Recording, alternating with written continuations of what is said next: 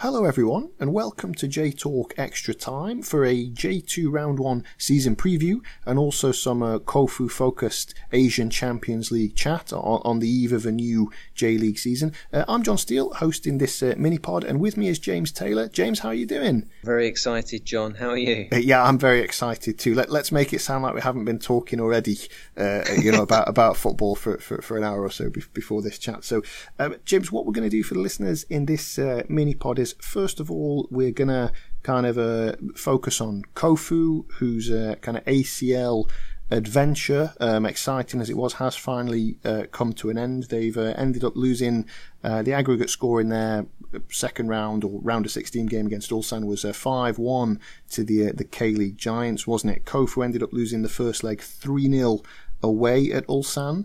And then just 48 hours ago, 24 hours ago, they lost 2-1 at Kokuritsu Kyogijo in Tokyo in the second leg. So 5-1 the aggregate score. So defeat James and Kofu out, but no disgrace at all. I think everybody, it seems like everybody in Japan, regardless of whether they are Kofu support or not, is like sort of chests like bursting with pride at how they navigated their way through the group stage. And to be fair, I mean, obviously 5-1. That's a hammering over the two legs, but I don't think Ulsan had it all their own way, did they? Kofu did sort of battle. I've seen that they one of their nicknames is the Vital Fighting Knights, isn't it? The VFK from Ventforet Kofu. So they certainly were valiant across the two games. What did you make of it? And any thoughts on Kofu's kind of ACL adventure overall? Yeah, absolutely no disgrace. I think losing 5-1 on aggregate to one of the strongest teams in Korea and maybe one of the strongest in the whole competition is actually pretty good. Pretty expected results really to lose both games. I think, beaten by a better team, but they gave a really good account of themselves to Kofu. They really went for it in both matches. They made lots of chances. If they'd taken some of them, it could have been a different story. In the first leg, I think for the first 15 minutes or so, they were really on the front foot, and they created a few opportunities. And then, unfortunately, their defence was not as good as Ulsan's attack, and they had a goal disallowed late on, didn't they? Utaka was slightly offside, which was unfortunate. But I was surprised in the second leg how many chances he missed. He had, it must have been 5 or 6 chances that on another day he would have had a hat trick or against another team perhaps. I don't think it was the opposition, because some of them, he scuffed a shot wide from a few yards out or something. It's one of those days, I think. But yeah, it's a shame it's over, but I think they did really well, and there's a few players I think we should pick out. I thought Fabian Gonzalez was very impressive over both legs. I think he may be playing as if he's got something to prove. After Iwata made such a fuss over getting him, and then he wasn't able to play for half a year, and then he was only really a sub for most of second half of last year, and then he was released. So I think he was pretty good. And Adailton as well, he was much improved in the second leg. The first leg he didn't really seem to be on the same wavelength as the others, but he looked much better when he came off the bench in the second leg. Takuto Kimura I thought played well both matches, and Kohei Kawata in goal as usual was pretty good. So in overall, I think 5-1. It sounds like a thrashing, but I don't think it really was. Even the 3-0, I don't think they weren't that bad. And you described this as an ACL adventure. I think adventure is the word. It is, the campaign was characterised by really great moments, like that first away trip, and they're really good showing where they probably could have won that first game away in Melbourne, a creditable 0-0. And then their first home game, the National Stadium, with supporters from teams from all over the country coming to support them. And then their first goal in 90th minute, scored by Hasegawa, to get them their first win. That was a great moment as well. Everyone sprinting down the touchline or down the running track and stuff. That dominant home win over Zhejiang, and then the really brilliant first half away to Buriram in the last game, which put them through.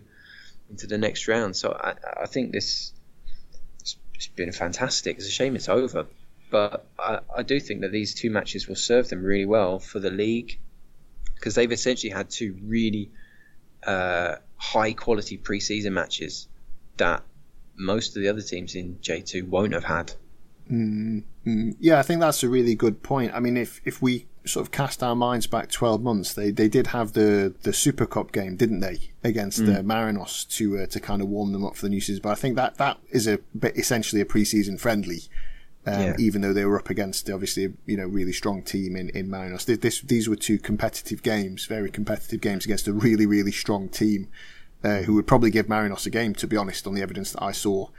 Over these two legs. And I think the only thing from a Kofu point of view or a J-League point of view that's a bit annoying, if you like, perhaps this is glass half empty, but I think they the goals that they conceded in the first leg of this tie were a bit sloppy.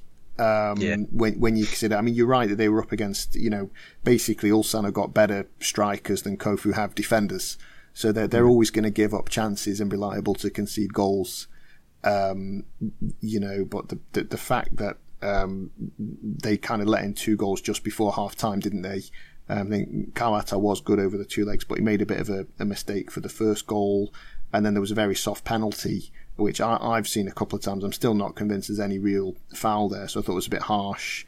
And then suddenly Ulsan are kind of 2-0 up and cruising. And the third goal was quite poorly defended, I thought, in the first leg. And then in the second game, Kofu came out sort of swinging, didn't they, in that first 10 minutes at Kokuritsu, and then just typically they let in a sucker punch of a goal, I think, in about the 11th minute, didn't they, after Ulsan hit. Basically, it was the first time Ulsan had got over the halfway line.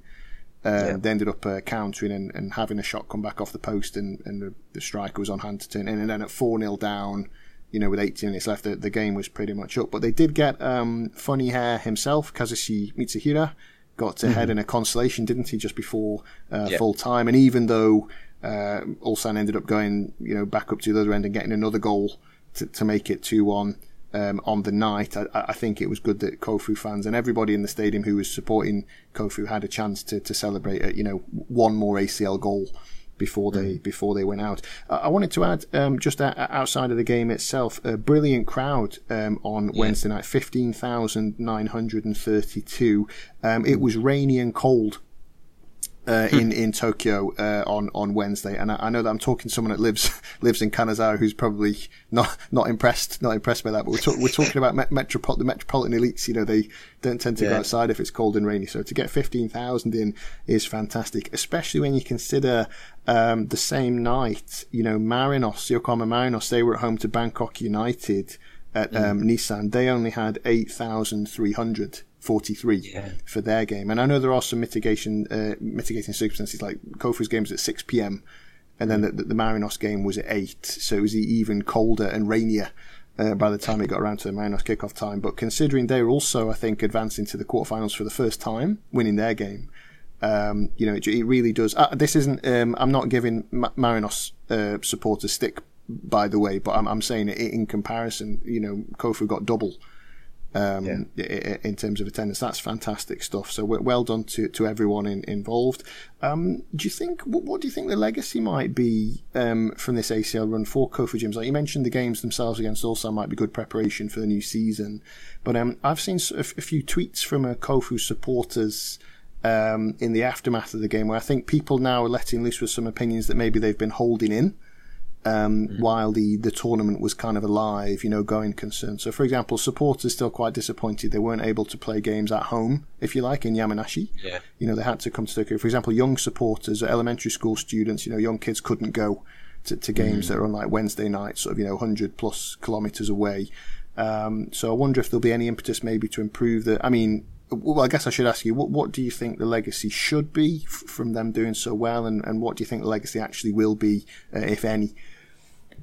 Well, now you've said that, I think some sort of moves towards getting a stadium that is, better quality, or a soccer specific stadium if possible. But that's not easy.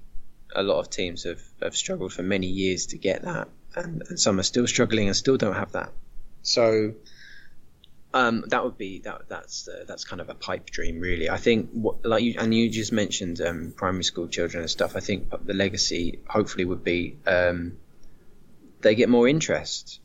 I don't. I'm not suggesting that they're ignored by the local community, but if they can get even more people interested in football and playing for their academies or youth kids teams, or just coming to the games and stuff, then that would be great for them. Build the club up even further, make them a bigger club, better supported club. I think they will have got a reasonable amount of money from qualifying for the tournament in the first place, and then qualifying, winning the group and getting into the second round. So hopefully they're able to invest that money in a not just kind of spaffing it on some journeyman Brazilian who's going to be there for a year, but investing it in facilities or academy or something that is long lasting. And just I think the fact that they've been in the ACL and may be able to help them kind of attract perhaps a slightly higher caliber of player. It's not like they're going to be challenging for it every year, but just having had that in their recent history, that's something they can refer to. Look. And also, not just for Kofu, but I think for the league, and this is something I've said so many times, I could bang on about it again, but this should be the impetus for every other team to actually try in cup competitions. Because look what can happen. Look at the adventures you can have. Look at the fantastic memories that you can create. Just try. Don't send out your kids because you can't be asked on a Wednesday night. Put out a decent team and have a go. That's what I think. I think that's much better than my idea. My idea is just like whoever wins J2 should automatically be put into the Champions League group stage. That was my that was the only thing I came up with. So I think what I really like about what you're saying here, James, is basically there's a lot of positivity, and I think that is what I felt about the whole of Kofu's ACL run. If you contrast that with, I know we're talking about different football culture, but if it was in England, the Kofu manager will be endlessly moaning about fixture pile-up, and travel time. Well, I think there's a bit of that from some of the J1 teams that qualify regularly. They seem like they want to qualify for it because that means they get prize money or whatever, but then they don't want to actually have to play in it. Because always travel and there's extra fixtures and it's a pain in the arse. But Kofu fans and players just absolutely loving it. It was just great to see, and I think we need more not to get downbeat on the eve of a new season, but it's the basics of the world picture when you watch the news is tough at the moment, and just seeing players and supporters just having a great time. I mean, with all of the problems of we can't play at home, we have to play in Tokyo. At least a couple of the home games, we're rainy, it's cold, it's hard to get supporters down there. And, it's interesting the point about prize money, because I do think there is, did you see that that report that came out from is it FIF Pro, the Players Union, about how the Asian Champions League doesn't really generate much money until you get to the knockout stages. Yeah, and quite a few teams actually run a deficit, trying to get through the group stage. So I definitely think there might be there should be some reform there, especially since the J League is kind of hanging its entire calendar on this competition. It would be good. Don't open that. I'm trying to open as many. I'm trying to open as many cans. Trying to open as many cans now before the actual football starts in JT. But I think let's end on a positive note. Then I think it's just a fantastic experience for everybody connected with Kofu, and I have no connection with Kofu whatsoever, other than it's a team from the league that I follow in the country that I live in, and even I kind of felt swept up in it. And to be honest, I was able to watch on TV the first half of the game on Wednesday, the second leg, and when Ulsan scored that early goal, I was like, oh no. Yeah. I really felt it. And it's obviously I didn't feel it the way that Kofu support towards or anything like that, but I was like, that's torn it. That's it.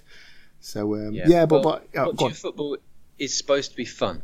Yes, that's right. And I say that as someone who supports a team that doesn't give that many fun moments. But that's most teams. That's most teams, I think. Yeah, but the last 2 years, Kofu have given us or give us neutrals or fans of other teams a lot of fun. Imagine the fun that their supporters have been having. How great would it be if your team did that for you? That's what we should be. That's what we should be aspiring to. Well, I think what I really like about it is they've had an opportunity and they firmly grasped that, and they've gone as far as they could go. With a favourable draw, they might even have gone further. You don't know. But I mean, I can. We better end the segment here because the Stoke City reference coming up. But we played in the Europa League in 2011.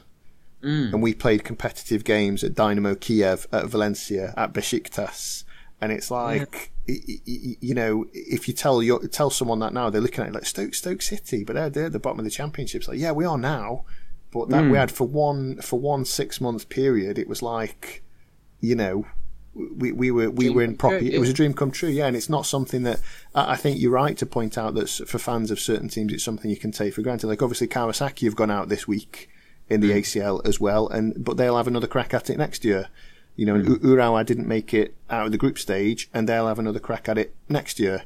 Whereas for Kofu, that wasn't a realistic mindset to be in. Of like, oh well, we'll try harder next time we're in the Champions League. It's like that, for most of these players, there won't be, probably another chance. So yeah, it was good to see not only for them to get the chance, but to actually take it.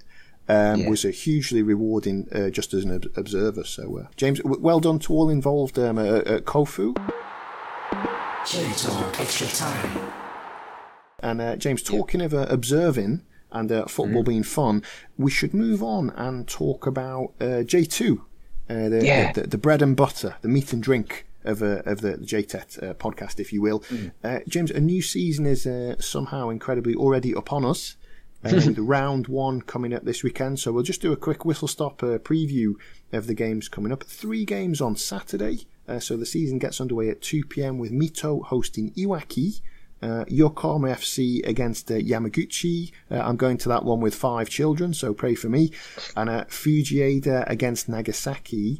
And then the rest of the fixtures are on Sunday. That's February the 25th. There's a weird kickoff time, 12:50. For Ehime against Akita. Let's hope everybody's neck braces arrive in time.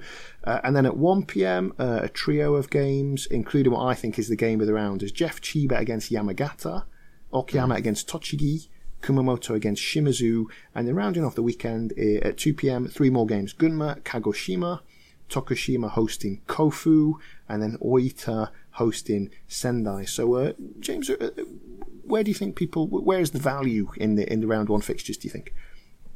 Well, I think most people should be tuning in to Yokohama FC against Yamaguchi to see if they can spot you trying to herd a massive group of kids in the crowd. Yeah, don't that again, can of worms. Yeah, okay, I'll put the lid back on that.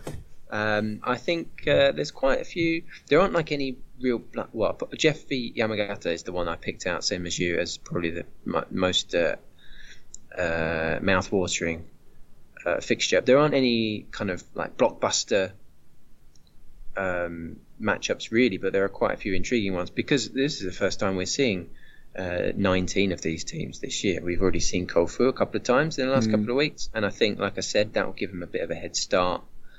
Did I say that in this pod or in the other one that we did just before? I don't remember. I said it at some point to you this evening. I think having those 2 high quality, essentially pre-season matches will give them an advantage. I'm also interested in seeing how the new managers get on at Yamaguchi and Tochigi.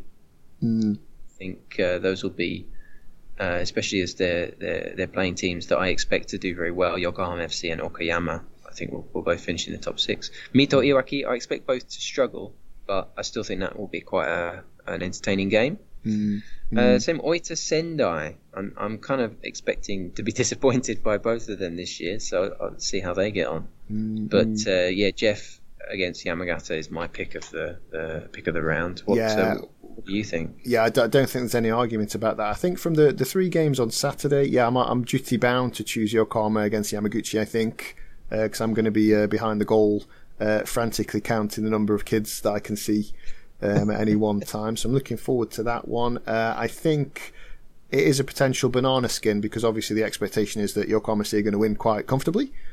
And the opening day of the season sometimes throws up a few weird results, doesn't it? I'm always mindful of the fact that Yamaguchi will have had absolutely ages to prepare for this game. So I'm expecting it to be... I still think Yokohama will get the win, but I don't think it's going to be as easy as, ABC. So we'll see. From the Sunday games, I don't think you can argue, Jeff against Yamagata is big. So this is two teams that finished in the playoffs last year, right? 6th from last season against 5th from last season. I also just took a quick look back. Last year, this fixture was played in round 2. So roughly at the same stage of the season. Yamagata won 3-1. So I'm curious to see if that is replicated on Sunday. I suspect it won't be, but these are two teams that, whichever preview you check, these two sides are near the top of the table. So it's a really good chance to see them early on.